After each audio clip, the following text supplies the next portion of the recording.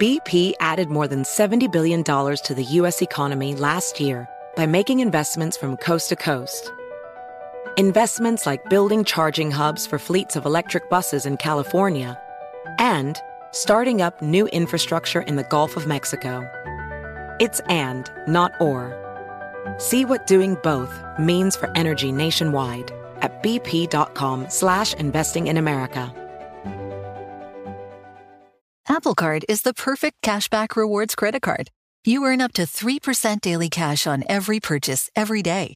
That's 3% on your favorite products at Apple, 2% on all other Apple Card with Apple Pay purchases, and 1% on anything you buy with your titanium Apple Card or virtual card number. Visit apple.co/card calculator to see how much you can earn.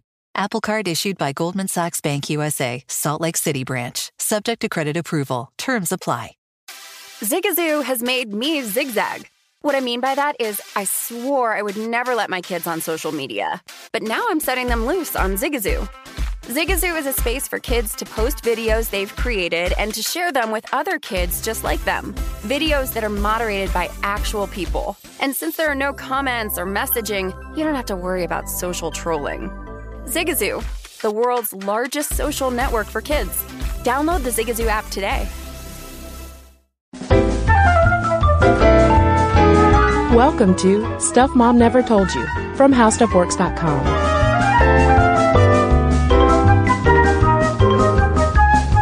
Hello and welcome to the podcast. I'm Kristen. And I'm Caroline. And the forecast for this episode calls for weather puns.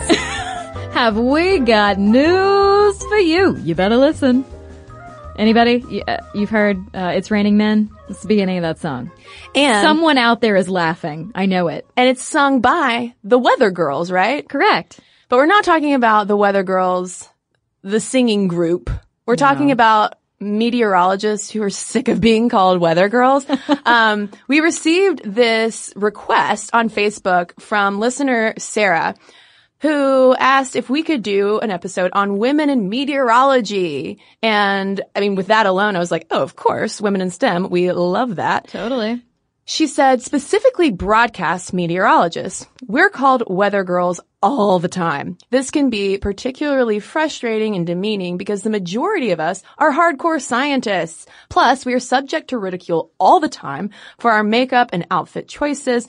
Either we're not pretty enough or too slutty. You may remember a viral video of a meteorologist being handed a jacket by her co-anchor to, quote, cover up on live television. And yes, we will talk about that. If you're pregnant, just forget it. People hate to see a quote-unquote prego on air and will not hesitate to body shame us. What's great, though, is that we have an excellent community of female broadcast meteorologists who support each other. ABC News' chief meteorologist, Ginger Z, is a total science badass and refuses to be called a weather girl. It would be so interesting to hear a Sminty take on the topic. Well, how could we resist? I mean, because really, this topic has it all. We've got women scientists. We've got body shaming. We've got double standards. We've got people being weird about seeing pregnant women in public, which we've talked about on the podcast before. So, Sarah, this one goes to you and all the other weather broadcasters out there listening. And just a little note before we dive in. The lingo can be kind of confusing because meteorologists are scientists who may or may not also be weather people or weathermen. Weathercasters. Bill Weatherman. Yes. And Bill Weathermans are professional broadcasters, or we should say Al Rokers maybe, are professional broadcasters and communicators who may or may not be scientists. And for another wrinkle in this whole thing, there's no legal definition of a meteorologist, so the real deal weather scientists will be certified by the American Meteorological Society. So right out of the gate, we have this confusion, this blurring of the lines between science and the presentation of science by entertainers and for entertainment. Yeah, and let me tell you, dude, I took a weather and climate class in college taught by a rather unkind gentleman who looked like if Andy Warhol dressed like Carl Sagan. So he looked like Bill Weatherman? Bill Weatherman. And it was hard. I almost did not pass that class. When I was a kid, during homeschool, I got hardcore into weather and making like homemade barometers and stuff like that. I remember there was something with a mason jar and a balloon. And I was so excited to learn what the different types of clouds meant, all because of this book my mom got me about like Benjamin Franklin and how you can become a DIY meteorologist. Good for you, Nancy, getting you good books about weather. She was an excellent homeschooler. So this topic, even though I didn't pursue meteorology in a serious kind of way, I never took a meteorology class in college. It's still a topic that is near and dear to my childhood heart. But to dive into this conversation, we're actually not going to start by talking about the weather, but rather what a $23 dress on Amazon taught us about weathercasting sexism. Twist! Yeah, so apparently there's this dress that exists. No, it does. It's not apparently. It really does. That a lot of weather forecasters on TV wear. And St. Louis meteorologist Bree Smith and Angela Huddy accidentally started this trend, or at least tipped off the internet to how challenging it can be to dress for predicting the weather, which all ties in to this one dress that apparently every forecaster has. Yeah, so it's still on Amazon, by the way. I looked at it. I considered buying one, because it is universally flattering. It's the Home Yee women's stretch tunic pencil sheath dress. So many words. Yes. And it comes in a rainbow of colors. And all of this is important. The whole sheath style, it has banding, like black silhouetting along the sides. That's very slimming. And it's only $23. So all of this is adding up to it being ideal, especially for a lot of broadcast meteorologists who don't receive a wardrobe budget. They have to dress themselves and sometimes like do their own makeup as well. And I was interested to go on Amazon and see whether there were weathercasters on there who had bought the dress commenting about it. And indeed, Caroline, there were. Yeah. So reviewer Amanda says that she works on TV and is always looking for a good quality dress at an affordable price. And she talks about how this dress in particular is a nice thickness for fall and winter, but could be worn in any season. And that she got it in 4 different colors. And I mean, these women who are reviewing the dress are talking about how flattering it is. Kimmy, says, we can't have busy prints at work. It's not too short. The 3/4 length is great. She says, many of my colleagues also love this dress. In fact, it's been coined the weather anchor dress since so many meteorologists have it. Smiley face emoticon.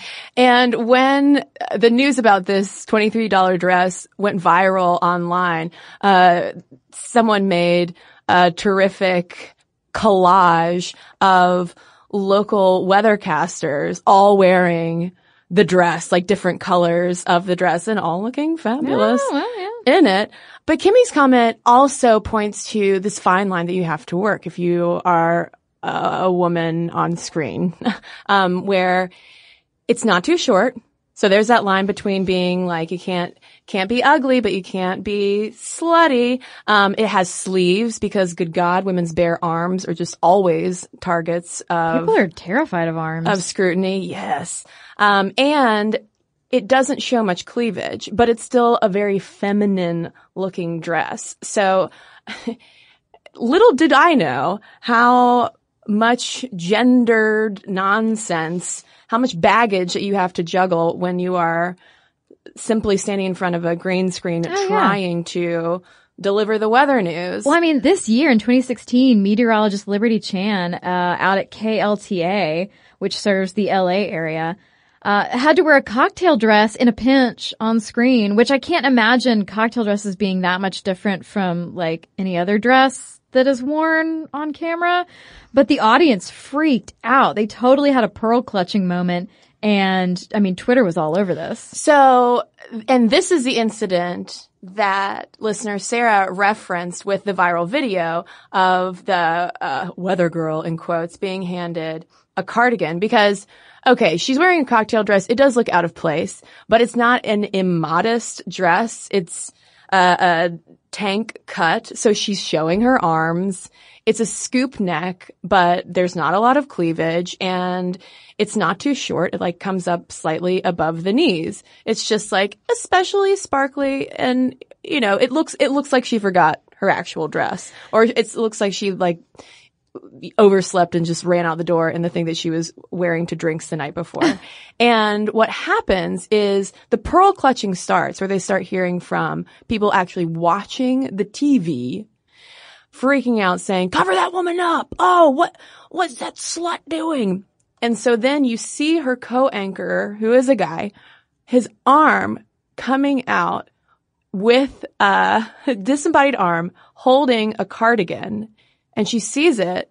Of course, you know, her segment is being interrupted. She isn't exactly sure what's happening. And he says, "You need to put this on. You need to cover up." And she's dumbfounded at first and asks, "Are you serious?" And you can't see him, but it's clear that he's like, "Yeah, seriously." And so she puts the sweater on, you know, looking as you might expect she would look, you know, like she's just been sort of insulted, slut-shamed essentially on live air. And it was the handing of the cardigan that threw Twitter up in a tizzy, because they were reacting to something completely different than the broadcast audience was reacting to, you know? So now I had heard, and correct me, because I saw this happen and was totally dumbfounded by it, but I had also heard somewhere that this was some sort of gimmick, that it wasn't real, that she was in on it. Maybe so. I mean, she got a lot of media attention for it and insisted that it was not sexism on behalf of her co-anchor, that it was the network responding to in real time these complaints that they were getting. So she disagrees with the Twitter outrage that she was being subjected to sexism. But I mean, that's just one incident. Yeah.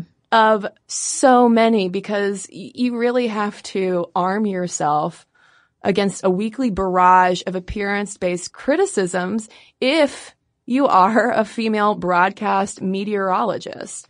And that St. Louis meteorologist that we mentioned earlier, Angela Huddy, told St. Louis Magazine, "I get told that you should go on a diet. You don't belong on TV. You need to cut your hair differently. Sometimes you kind of laugh off the comments, and other times it stings and you start to wonder, am I making the wrong decision in what I'm wearing?" And, you know, that at that point, like, we're not very far into this episode, Kristen, but I just want to like throw my notes up in the air and storm out, because like, how is it anyone's business? Why this doesn't affect you? Like, you're seeing a woman on television talking. Oh my God. Why do you care what she's wearing? And I wonder if they receive way more of this kind of sexist critique compared to news anchors, because typically for a news anchor, you only see them from the waist up. Yeah. Whereas you see a weathercaster's full body, you know, so there's just double the room to judge. Right. And to pick apart. And another thing too that I'm realizing as I'm saying this is, Fox News has a very particular style of their anchors, like not even weather, but just like any woman on Fox News is usually showing some cleave, heavily made up, and that's okay. I don't know what the difference is what I'm saying. There's a bizarre double standard within a double standard applied to weathercasters in particular. And it's something that started from the get-go. Yeah, even the BBC's first female presenter, Barbara Edwards, back in 1974, had to deal with this stuff. She said that occasionally I received letters from people criticizing my dress sense. And you've got to love that, right? Because it takes so much more energy to write a letter and mail it than it does to either write a tweet and hit send, or just like, if you're really going to go for it, pick up the phone. She said one woman complained that someone of my age shouldn't wear tank tops. There's She was that 35. the bare arms issue. Oh yeah, 35. Those 35-year-old arms. Oh, God forbid. Why are we still so hung up on arms? This reminds me too. Michelle Obama? Oh, no? No, in terms of People complain about Michelle Obama's arms, that she has the gall to show them. I know, still somehow after 8 years of those impeccable arms. People get with it. Michelle Obama's amazing, and so are her arms. Just get over it. But there is a bizarre hang up for a women's exposed arms of any shade. Also, though, this reminds me, quick tangent time, that Theresa May, the new British Prime Minister, caught so much shade a few weeks back for wearing a dress to an event that showed her knees. And people said, her bare knees too, mind you. And people said that— Wait, women have knees? Right. People were complaining, though, that it was inappropriate and undignified. Do these people not live in the world? Do they not, like, see? No, that's the thing, Caroline. They do live in the world, you know? Yeah, I know. And the world is shockingly hateful of women's bodies. They literally pick us apart. And that, friends, is what objectification means. So back to the weather. God help you if you're pregnant. Oh yeah, big time. We actually touched on this topic back in our maternity wear episode, because in that episode, which sure, it was geared toward fashion and fashion history, but you can't separate fashion history from women's bodies and people's opinions of them so often. And we did talk about how pregnant either newscasters or weather forecasters are frequently subject to people's reprehensible criticisms. So in 2015, Katie Falinger of CBS 3 in Philadelphia, she's a meteorologist, had to endure pregnancy-related criticism throughout her entire pregnancy. People were freaking out, basically, that she was still working while visibly pregnant. So she got all sorts of criticism from not only being like, oh my God, I can see your baby bump, you're a disgusting pregnant woman, but also like, you should be at home having a family, not working. And she addressed all of this on Facebook twice because it just didn't stop. Really, like, the larger her pregnant belly grew, the larger the viewer outrage. So she's pregnant with twin girls, by the way, so she's going to have a big belly. But at 33 weeks, she really started getting it. And the first time around on Facebook, because a lot of these comments now are generated on Facebook, on the, CBS 3 or like whatever the channel is. They all have Facebook pages, and this is where people now come. Rather than writing ye old letters, they go to ye old Facebook and say terrible things. So she wrote, I know many of you are concerned that I'm still working this quote unquote late in pregnancy, but as I write this, I'm 33 weeks, one day into the journey. While I do intend to take a full 12 weeks of leave once our girls arrive, I'm also trying not to eat away at that time before they're born unless my doctor feels it's necessary. And the fact that she feels compelled to even have to share this personal information just to get people to stop talking about her body and pay attention to what she's doing, which is her job. Oh, but they didn't stop. It's so sad. Oh, yeah. And then it got worse. It got worse as she went further along in her pregnancy. And 2 weeks later, at 35 weeks pregnant, she did take some time to respond to the horrendous body shaming that she was experiencing. And what she told Yahoo Parenting just broke my freaking heart. She said, the one that came in about the sausage encasing, that one upset me the most. I didn't respond. I tried to move on, but it really hurt my feelings. Then I got another one this week about looking disgusting, and a switch flipped for me. I had a moment of clarity.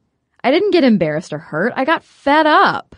So, don't make the meteorologist angry, right? Like, stop with your useless body shaming, your useless criticism. Who do you think you are? Why do you get to be so entitled as to tell someone else what you think about their appearance when it has nothing to do with you? Because women are valued for their appearance, unfortunately, in a patriarchal society.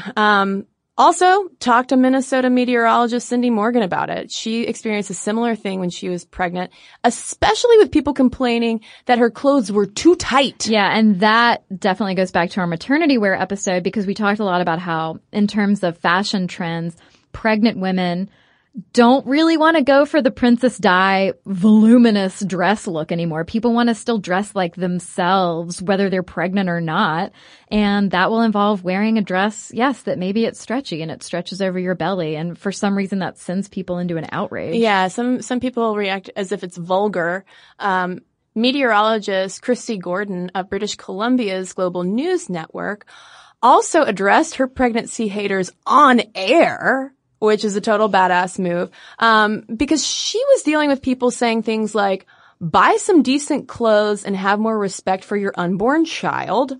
You're not the first pregnant woman. Looser tops would look much more professional. And seriously, we could just spend the next 2 hours plus reading terrible things that people have said about women, especially pregnant women, meteorologists. Like, you know, that whole, people read mean tweets gimmick. I mean, you could make a whole other show about, you know, meteorologists read awful things people about say. Them. Yes. Yeah, but I mean, it's nothing new, and that should surprise exactly no one who listens to this podcast. There has always been disproportionate attention paid to female weathercasters' appearances. And we're going to get into that when we come right back from a quick break.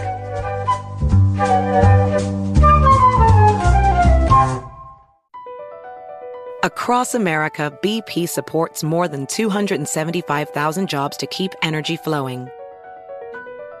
Jobs like building grid-scale solar energy in Ohio and producing gas with fewer operational emissions in Texas.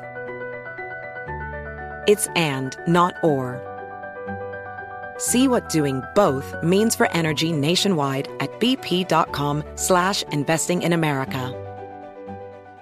Ready to unlock a world of entertainment? Philips Roku TV has America's favorite TV streaming platform built in, so you can watch live TV, catch every game, discover must-see shows and hit movies, and get all the best streaming apps in one place, like iHeart for all your favorite music, radio, and podcasts. Watch what you want, when you want. Immerse yourself in entertainment with premium 4K picture and sound for every budget, with sizes for every room. Find your perfect Philips Roku TV today, online or at your local Walmart and Sam's Club.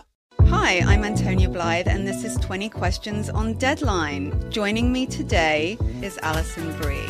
Welcome, Alison. We got second place in my 7th grade lip sync contest for one of the songs on that album. The one that was like, you've already won me over. Oh, that's a good one. Yeah. It's like very slow. Of all the options. In spite of me. Like, what did we do? It's so slow. Don't forget to listen to 20 Questions on Deadline. Thank you again, Alison. Thank you.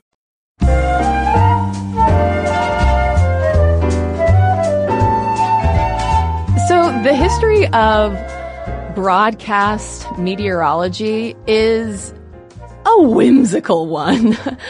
Because before we became obsessed with women weathercasters' beauty and fashion and physique, we just wanted to have a good time.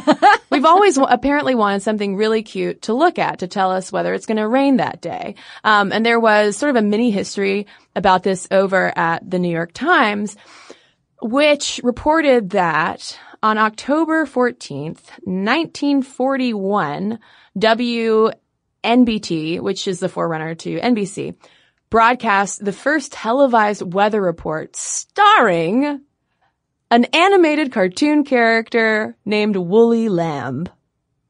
Well, first of all, like, the creativity in that name is sorely lacking.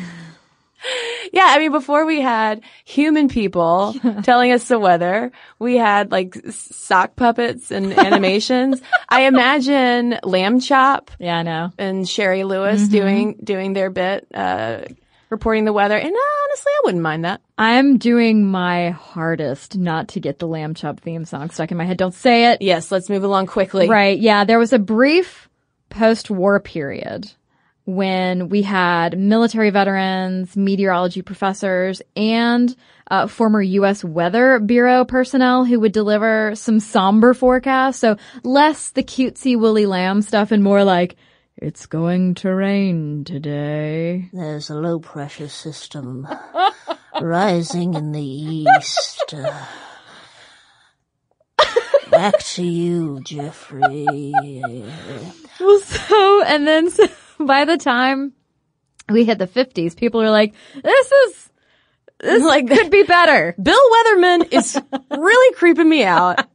Why is he breathing like that? And also a sign of the times too, the 1950s loved some lady eye candy. Come on, the boys are back home.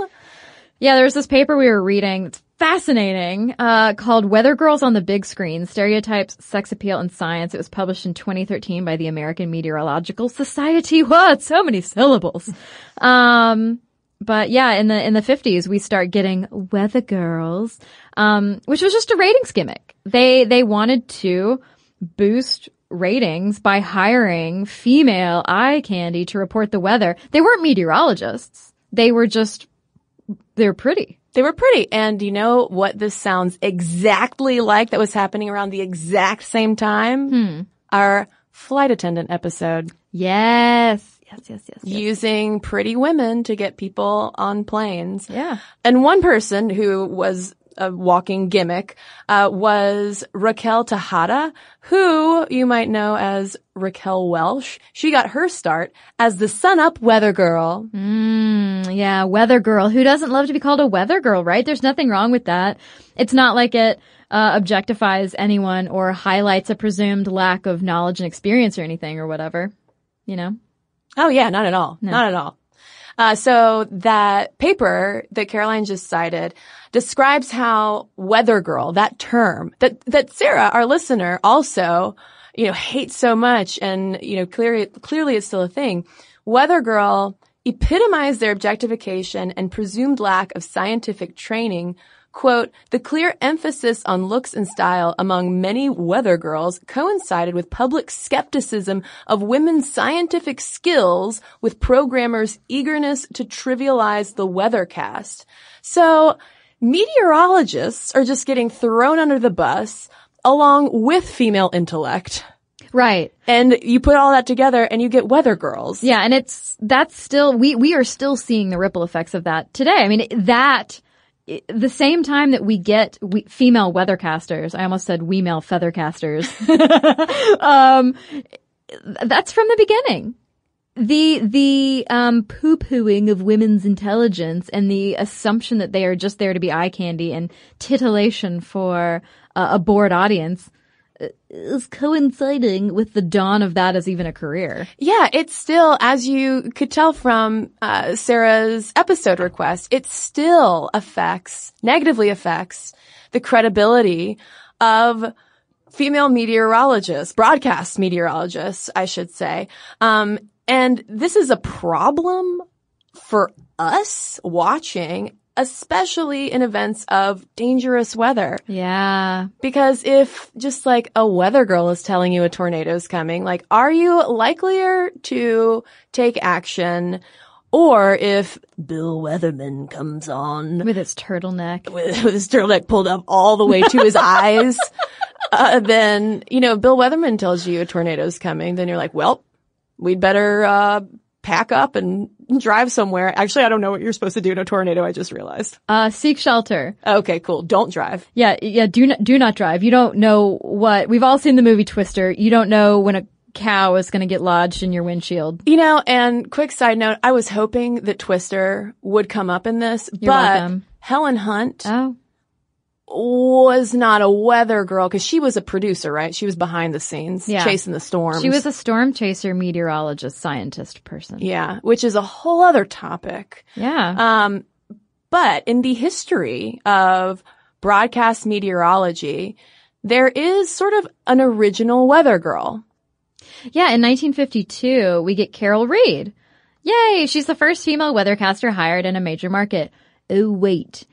She is described as having no qualifications aside from a cheerful manner and a knack for communication. So she debuted in 1952 at just 26 years old. And while she had no weather predicting or meteorological qualifications, for 12 years, she was on air at WCBS in New York, smiling brightly. And she had a tagline or something? She had a signature sign off. have a happy. And you're like, Have a happy what? Carol? And it's already like cut back to the anchor desk. So maybe because listeners became so confused, she finally got the axe. In actuality, though, she was swiftly fired around the time when broadcast started taking meteorology more seriously. I've never heard that pattern of events before. Yeah. So they were like, oh, Carol, you have a happy too. And by happy, I mean life. Yeah, and there was this 1955 Life magazine spread called Weather Work for Women, which basically just highlighted the frivolity of this weather girl character. Oh, yeah. I mean, it's delightful to see because these weather girls are having so much fun. But all it is are just attractive white young women, very slim, very conventionally pretty, smiling. And one of the sort of mini stories within that photo essay was of an audition for a weather reporting job because they needed no scientific training at all. They just needed to be the most charming. So you had, I think it was like 3 girls who were competing for this weather reporting job by putting on their best smiles. But it also noted, too, how the tide had turned against weather men. And the guys were also using gimmicks. There was a dude, I think, who had like a ventriloquist dummy or something. Get out of here. Yeah. Oh, no, I won't. I have to stay here. It's my job. But they were saying that weather men were much less popular now than these chipper, attractive weather girls. And I have to read a couple of the captions just because they're too good not to quote. The first one, Tippy String, which best name of the podcast so far. Tippy String of WRC has created a cartoon character, Senator Fairweather, who here reports flowers in hand that spring is on the way. Senator Fairweather. But the worst caption, really summing up the weather girl stereotype at the time, which is in reference to the girls auditioning for that one reporting job, is, quote, since the girls didn't know an isobar from a low pressure area, the station hired a meteorologist to tell them what they were talking about. Kristen's face. It's hilariously depressing, you know. And then in 1956, in Science News, you have the quote, whether pretty girls or trained weathermen should present television weathercasts, long the subject of private discussions among weathermen is now being openly debated. All those Bill's weathermen are debating what should happen with the pretty girls. Right. So right there, you have a complete dismissal that a pretty girl could even possess that kind of scientific knowledge. And, should maybe it be men doing this job? Well, and it's no surprise then that on the heels of a discussion or a debate like that, you should have questions about how do we legitimize this profession? How do we ensure that there is good quality? And in 1957, the American Meteorological Society initiates its seal of approval program to basically try to class up the joint. So that's great, but it wasn't until December 1972 that a woman even earned that seal, and 197 out of the first 200 seals went to men. And part of that is probably due to, the numbers of men who were going to college and studying meteorology. The seal of approval, wasn't developed to exclude women. No, but it went to people who had the right credentials. Exactly. You had to be a trained meteorologist. Exactly. And even today, we see a gender gap with women weathercasters holding just 14% of the AMS certified broadcast meteorologist credentials. And part of that too is that the AMS is not messing around. It's tough to get certified as it should be. Yeah. So by 1961 though, an estimated 75% of TV stations across the US employed a weather girl. It's raining weather girls in the 60s. And in 1960, Diane White Clado in St. Louis transitions from radio and live entertainment to become America's first black weather girl. And Clado did face, as you might expect, racist harassment from viewers, but she ended up reporting the weather for 12 years for them before transitioning to hard news.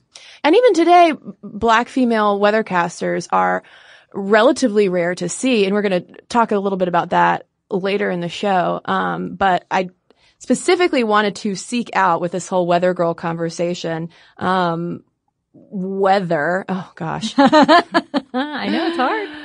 There were black women who were also delivering the weather at this time, and we did find Diane White Clado. But then once we get into the 1970s, things get more serious. And we're going to talk about what that means when we come right back from a quick break.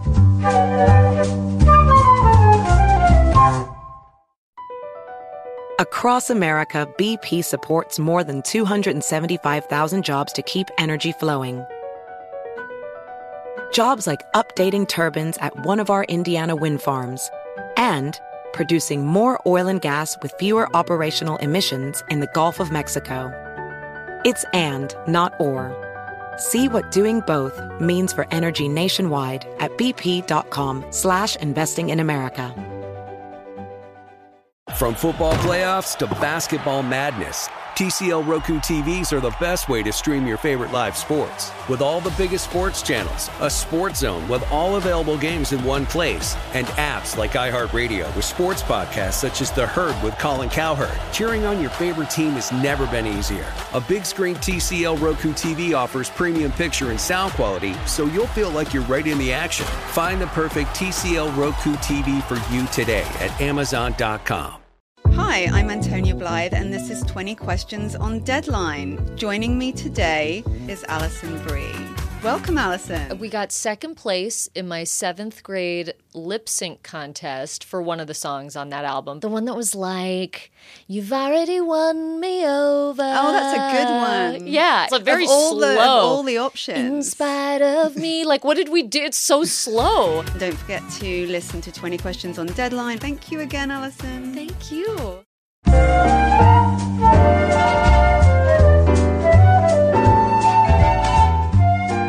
So Caroline, on Stuff Mom Never Told You, serious is often a synonym for what? Serious dudage. Yes. Becoming male-dominated. When things become professionalized, it typically means they're becoming more male-dominated as well. Yes, a serious equals dudage. And that's what you start to see in the 1970s when you do have more professional meteorologists, a lot of whom at the time were men. This is a STEM field after all. And they swept in, so to speak, and started taking over the broadcasts from these cheerful, entertaining women. And obviously it wasn't just male meteorologists storming the gates of local TV stations. I'm picturing The Walking Dead. I know, even though that would be kind of incredible, and I would watch that Ron Burgundy starring film. But even though this is the time when women's liberation and second wave feminism is kicking up, we couldn't liberate female meteorologists, even the serious female meteorologists, from this weather girl stereotype. Well, yeah, because local news was national morning news was just becoming more of like a happy talk kind of place where you've got, the smiley hosts, the Katie Couricks, the early Katie Couricks, who were all about that chipper morning talk. And so the weathercaster was sort of part and parcel. Kind of like Al Roker. Yeah. Or a, what's his name? Wilfred Scott before him? Willard Scott. Yes. But they weren't weather girls. Why didn't the chipper guys have a nickname too? Like a weather gents or something. But here's the thing. Ambitious women had wisened up to this weather girl trap. And for a lot of them, they started to see it, especially if they wanted a long-term career in just broadcast news. They saw the weather girl as a stepping stone to the anchor desk. So, for instance, Diane Sawyer endured this superficial morning chatter as a way to segue to anchoring the whole shebang. Yeah, but Barbara Walters was not all about that. She flat out refused to be a weather girl because she basically considered it a cheap trick on TV and cheapening of women's skills. Well, yeah, and she also didn't want to be sexually objectified. Right. That was the thing, too, of like, I don't want to be seen as an object if I'm trying to make my way into this more serious field. And one telling quote comes from June Bacon Bursey, who was the first Black woman to receive one of those American Meteorological Society seals of approval. That's hard to say. I will say. So hard to say. Especially if I had to say that in front of a green screen to a live audience. But Bacon Bursey said, quote, "I did not want to do weather on television only because at that time, in the 70s, I felt it was still gimmicky for women, and I didn't want to prostitute my profession by being some kind of clown." Ooh, harsh words. Sure. I mean, prostitute your profession. I mean, and I think that, especially judging by what our Stuff Mom Never Told You listener mentioned, that there's still sort of a similar feeling. Well, yeah, and then you have Detroit meteorologist Marilyn Turner, who was talking to Parade magazine back in 1975. And even back then she was saying, "I don't believe anyone over 21 should be called a girl. You don't call a man a weather boy." Yeah, Al Roker is not a weather boy. No, No. Well, and in the 80s, we start to see some technological advancements around weathercasting, so it gets even more advanced and more professionalized. You start to see the green screens, the Doppler radar graphics, and the launch of the Weather Channel, which offers basically new respect for the weathercaster as a scientist, as someone who's going to predict what your weekend picnic weather will be like.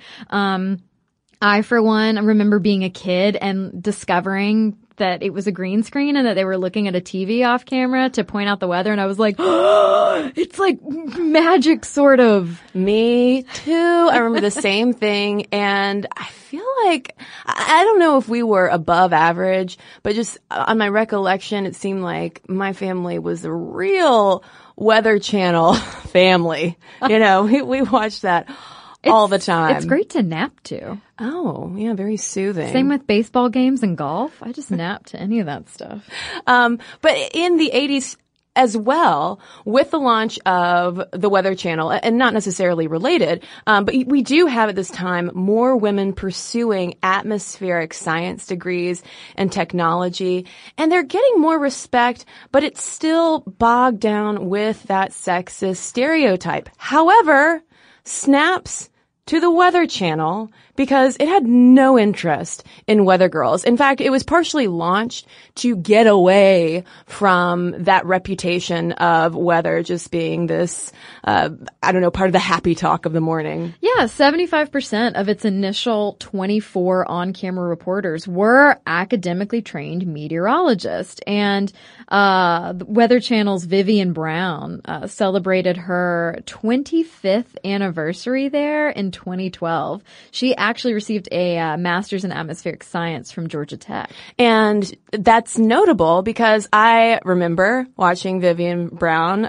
forecast the weather when I was a kid, and she was talking to Ebony magazine about how significant it is that she is a woman of color who is also this veteran weather forecaster. And in her experience, she was just talking about how much she was such a weather nerd growing up, and that, yeah, she was usually the only one who looked like her in the room, but she really loved it so much she persisted and made her way through. But if we fast forward today, still the stigma remains. Yeah, Kendra Kent, who's the rare female chief meteorologist at a TV station, echoes what our listener wrote in.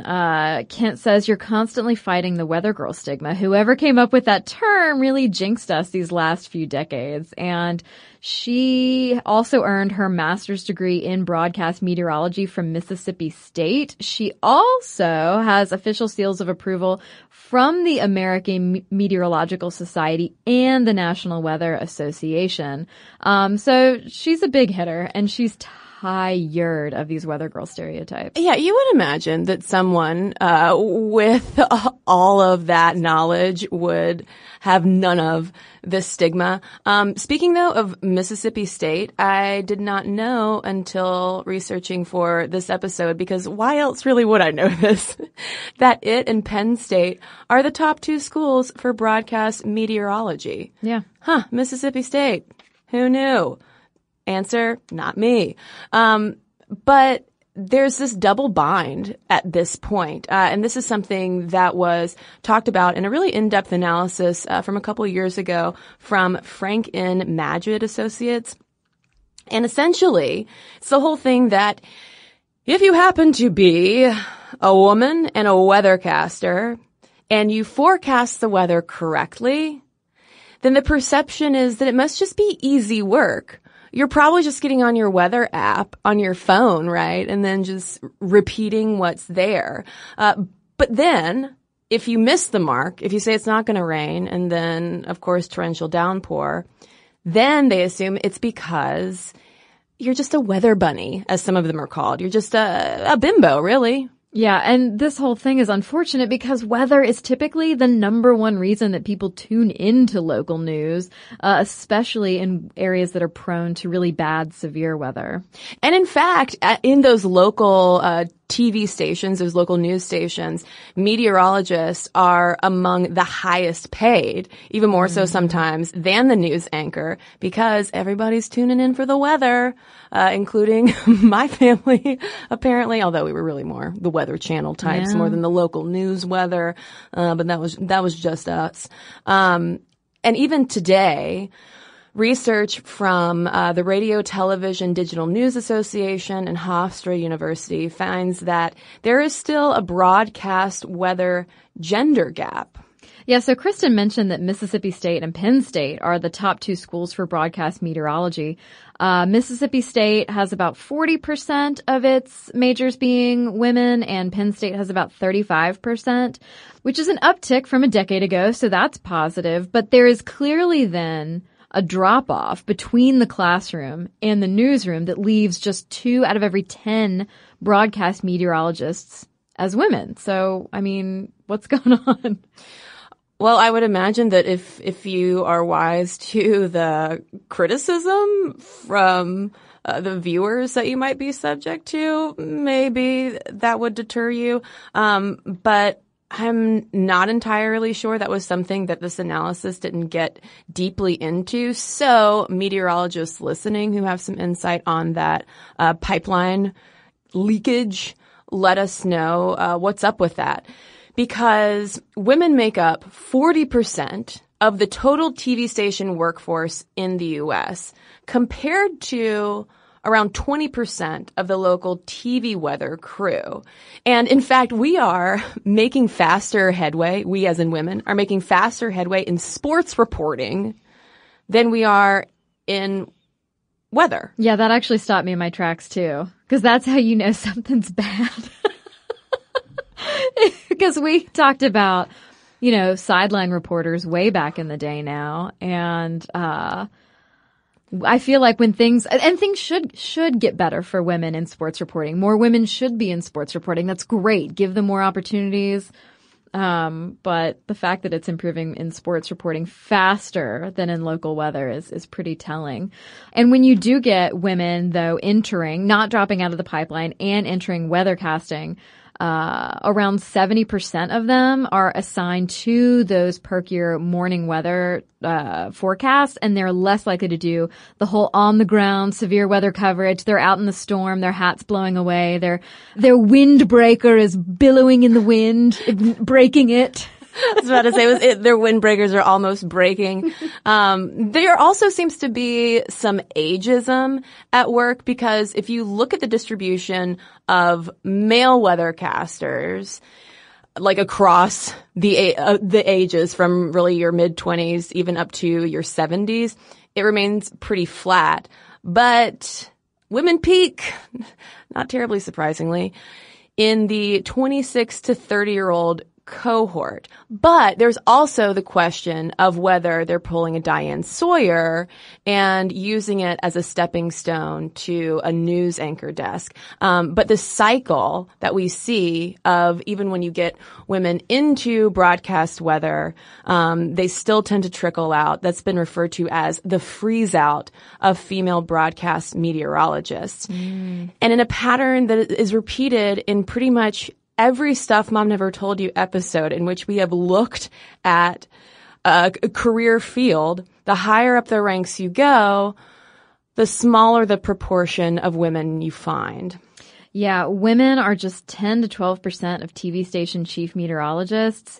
And this sort of jibes with the fact that women hold just 21% of those AMS, American Meteorological Society, seals of approval and just 14% of AMS broadcast certifications. And there's also a question, too, of a credibility gap because, quote-unquote, weather girls had zero credibility. And so it's been harder for women to be taken seriously in this very scientific field. And it's also reinforced the idea that doing the weather is a super easy stepping stone to quote unquote serious journalism. Even though, I mean, this is the whole irony of the whole thing, even though we as a local TV audience primarily tune in for the weather. Yeah, and this whole credibility gap issue is pervasive. It's on all sides when it comes to hiring. Barbara Fry, who's the vice president of talent services at that Frank N. Majid Associates group, says that some managers deep down inside have a hang-up about putting women in lead roles in weather. They fear the women won't have credibility. So there you have a cycle as well, of course, because from the dawn of Weather Girls, it's been this like flippant, just cutesy thing that hasn't been taken seriously. But if the people who are responsible for hiring are not taking them seriously either, then we're just not going to see them on screen and the cycle will continue. Yeah, and here's the thing too. If a station has had a weather dude for forever, once he leaves, he is likely to be replaced with another dude to maintain the so-called gender balance of the station, which does make me wonder what will happen when Al Roker goes. Will Al Roker be replaced with another Al Roker? I feel like could there be another Al Roker? But you got to balance out Hoda and Kathy Lee, right, on the Today Show? Oh, see, here's the thing, and not to perpetuate the credibility gap, but Kathy Lee with her white wine doing the weather could be a fun start to the day. That's true. But then also a segment after that having an actual meteorologist who happens to be a woman delivering the real weather and not drunk. Maybe Kathy Lee could just be watching the meteorologist give the weather with her wine. Ah, there you go. She could be off to the side heckling. We should maybe start our own feminist weather channel. We've got great ideas. Ooh, feminist weather. What would that be? We would just Ladies. be singing It's Raining Men all the time. All the time, and then we would pay a lot of attention to those full moons, because you know what's coming. Hashtag Menses. But one thing I was not prepared to discover while looking up info about the landscape of women in weathercasting today is just the rampant sexualization of so-called weather girls. I mean, that trope is alive and well. Y'all, there are so many listicles of how people love to do this. Oh yeah, ex-hottest weather girls. Yeah, I mean, whether you're a weather girl or a sideline reporter or whatever, if you're a woman in the media and in the public eye of any kind, I mean, there's going to be a listicle that is doing nothing but objectifying these women who are doing their hardest to be taken seriously. Well, now we have a spectrum, it seems like, because in certain markets, you do still have the more looks-based weather presenter. But even still, if you have a serious meteorologist who is weathercasting, it's not like she is immune from being sexually objectified. So you have this gross ogling of them. And regardless of whether you are a weather presenter or actually a weathercaster, it doesn't mean that like it's cool to objectify the presenter. But you have all of that going on, just drooling over them. And then on the other hand, you have all of that body shaming criticism that's usually directed at the women who might have those AMS seals of approval, who did get their atmospheric science degree, who are really science nerds about the whole thing. I mean, so it's like, can women in weather win? Maybe if they put on that $23 magical Amazon dress. Well, and we can't leave out the whole issue of rampant racism either. One example of this is Maria Julio Coutinho. She's Brazil's first black weather forecaster on prime time. Great. Wonderful. However, she received so many racist, vitriolic Facebook comments that she ended up doing something positive. And she started the Criolla Group, which is a nonprofit advocating on behalf of black Brazilian women. She just faced so much abuse herself that she felt compelled that, you know, I have to do something to counter this. And I was surprised to not find more research or coverage of race and weathercasting, especially as it applies to women, because just anecdotally, there do seem to be far more white female faces in the United States than otherwise. And I'm not entirely sure why that is, whether that has to do with going back to the pipeline issue and gaps in STEM education, or also, though, racist hiring practices and preferences. So again, if anyone listening has some insider knowledge on that, we'd love to hear about it, because really Coutinho is the major story that you find when you look up information about weathercasting and racism. And maybe the answer is that it's not such a thing, so that's why there hasn't been much attention paid to it. But I am really doubtful that there's ever not racism at play when anecdotally all you see are white faces. And that's where we're going to leave this episode, because we are curious to hear from people in the field, whether you are in broadcast meteorology or in meteorology off screen. We're curious to know about the gender dynamics going into this, because this really is a STEM field that I at least haven't heard all of that much about in terms of conversations around gender and STEM. So we would love to hear from you. Thank you so much to meteorologist Sarah for suggesting this episode. And, she mentioned that ABC's chief meteorologist Ginger Zee is one of her sheroes, and I'm wondering if anyone listening has a favorite weather forecaster, someone who perhaps inspired them or someone who they just really admire. Let us know. Let us know all of your weather thoughts. momstuff@howstuffworks.com is our email address. You can also tweet us at momstuffpodcast or message us on Facebook. And we've got a couple of messages to share with you right now. Okay, well, I have a letter here from Leela. She says, I've been following your podcast for forever, and I just listened to your episode after Trump's election. I am so sorry. I'm Asian Canadian, and like many Canadians, I've been closely following American politics, and you guys have our support. I thought Hillary would win as well. I have an undergraduate and master's degree in history. During my undergrad, I specialized in Canadian-American relations and then at the end of my master's, critical race theory. Evidently, one of my main concerns over Trump's victory was on the issue of race and how the lives of non-whites will be impacted. I completely agree with you that this election was a decision made by a significant chunk of Americans voting to keep white supremacy alive. It is a sad moment. Canada, too, had to endure 8 years of conservative rule under Stephen Harper. He's comparable to Trump, especially in regards to xenophobic tendencies and support of large corporations. Under him, Canada traveled backward in time. We now have Trudeau, who is trying to undo many of the changes made by Harper. You never realize what a majority government entails until you get it. We are used to a political stalemate, but now that the Republicans have a majority in the House, Senate, and the Supreme Court, I do think that America will also travel back in time. It's going to be a painful 4 years, and people will pay with their lives and savings. But you know what? I think this can be good for us.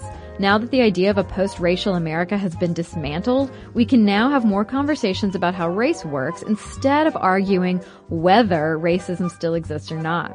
I think people who care about marginalized people's rights will put this to good use. It will get us thinking and only make us care more about the issues we already care about. Don't forget that you have tons of support from people all over the world. You're not alone, but I hear you. It sucks. You just need time. I believe in America. You guys will pull through this. The simple fact that I know there are 2 highly intelligent women in Atlanta vouching for equality puts a smile on my face. But feel free to move to Canada. We like Americans like you. Thanks, Leela. Appreciate it. Well, I have a letter here from Kitty, and she's also writing in response to the American election. She wrote, I started composing this email early last week before the awful reality of the Trump win was even predicted. I really feel for you all in the U.S., and we are all very much reeling from the shock on the other side of the world, too. Now that the dust has begun to settle and I've had my cry, I'm trying to view this as an opportunity to be stronger and fight harder for what I believe in and to start conversations and to make a difference. I live in Canberra, the home of Australia's federal parliament, and I've been listening to your podcast religiously for the past 10 months, evangelizing about this minty message to any friends who will listen to me. Oh, thanks so much, Kitty. Driving home from work on Tuesday, I was listening to your podcast on female heads of government and heads of state.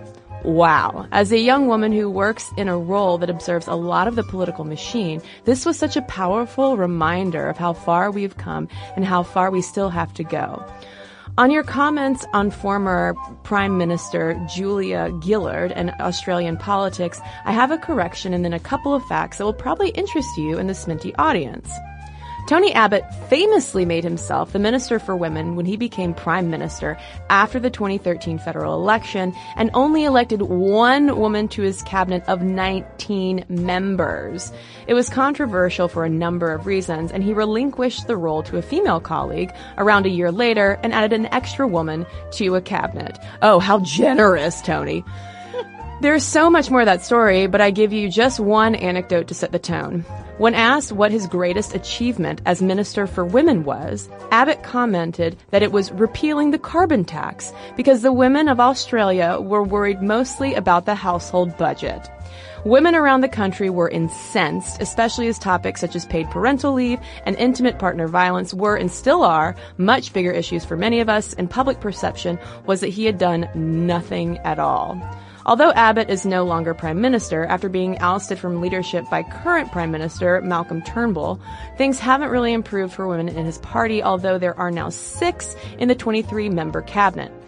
At the election this year, the Conservative Liberal National Coalition dipped to its lowest female representation in 2 decades, with only 13 women to 63 men in the House of Representatives and 6 women to 24 in the Senate. Things are a bit better in some of the other parties, but not by much. But it's not all bad news, and I'd like to give you a couple feel-good stories. Last week, the Australian Senate voted to change the standing orders, the rules of the Senate, to allow senators to briefly care for an infant in the chamber, meaning that senators will be able to care for their child and not miss a critical vote or discussion. This is a change from the previous terminology, which only included breastfeeding, which would have prevented fathers from caring for a child, and which brings the Senate's rules in line with the House of Representatives on the other side of the building. 2, last month, the Australian Capital Territory, which is home to Canberra and the Parliament, held its election for its Legislative Assembly.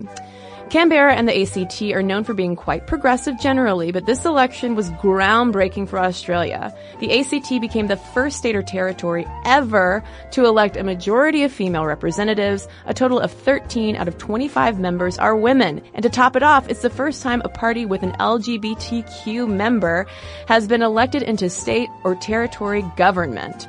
While it's not a totally feel-good story, I feel like I should also mention that the ACT has a long history of fighting for marriage equality and famously legalized same-sex marriage for a total of 5 days in 2013 before the High Court deemed the legislation unconstitutional because the Constitution places the onus for marriage legislation on the federal government and annulled the 31 marriages that had occurred because same-sex marriage was and remains illegal in Australia.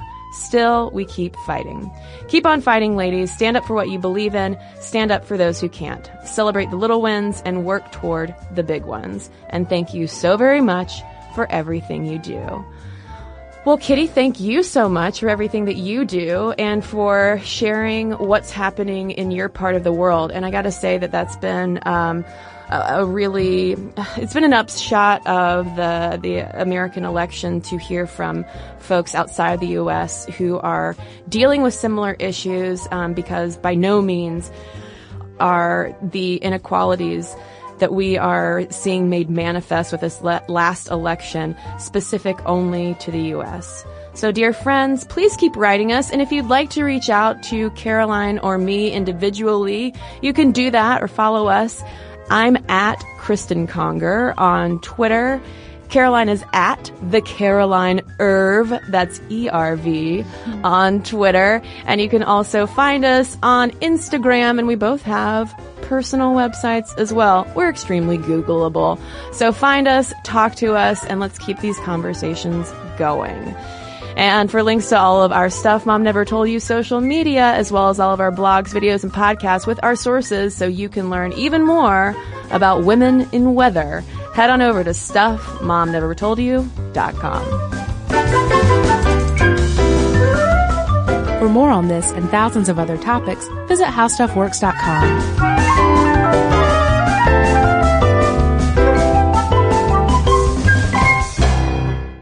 Infiniti presents a new chapter in luxury, the premiere of the all-new 2025 Infiniti QX80, live March 20th from the Edge at Hudson Yards in New York City, featuring a performance by Jon Batiste. The all-new 2025 Infiniti QX80 is an SUV designed to help every passenger feel just right. Be the first to see it March 20th at 7 p.m. Eastern, only on iHeartRadio's YouTube channel. Save the date at new-QX80.com. Don't miss it. 2025 QX80 coming this summer. Does money stress you out? Let Facet flip your financial chaos into clarity. Finding Facet immediately put us at ease. Facet's innovative approach to financial planning ensures your money works as hard as you do, enabling members to experience the joys of having your finances in order. And that makes us Facet for life now, I guess. Visit Facet.com, FACET.com to learn more. This ad is sponsored by Facet. Facet Wealth is an SEC registered investment advisor. This is not an offer to buy or sell securities, nor is it investment, legal, or tax advice. These testimonials are from current Facet members who are not compensated. All opinions are their own and not a guarantee of a similar outcome. From football playoffs to basketball madness, TCL Roku TVs are the best way to stream your favorite live sports. With all the biggest sports channels, a sports zone with all available games in one place, and apps like iHeartRadio with sports podcasts such as The Herd with Colin Cowherd. Cheering on your favorite team has never been easier. A big screen TCL Roku TV offers premium picture and sound quality, so you'll feel like you're right in the action. Find the perfect TCL Roku TV for you today at Amazon.com.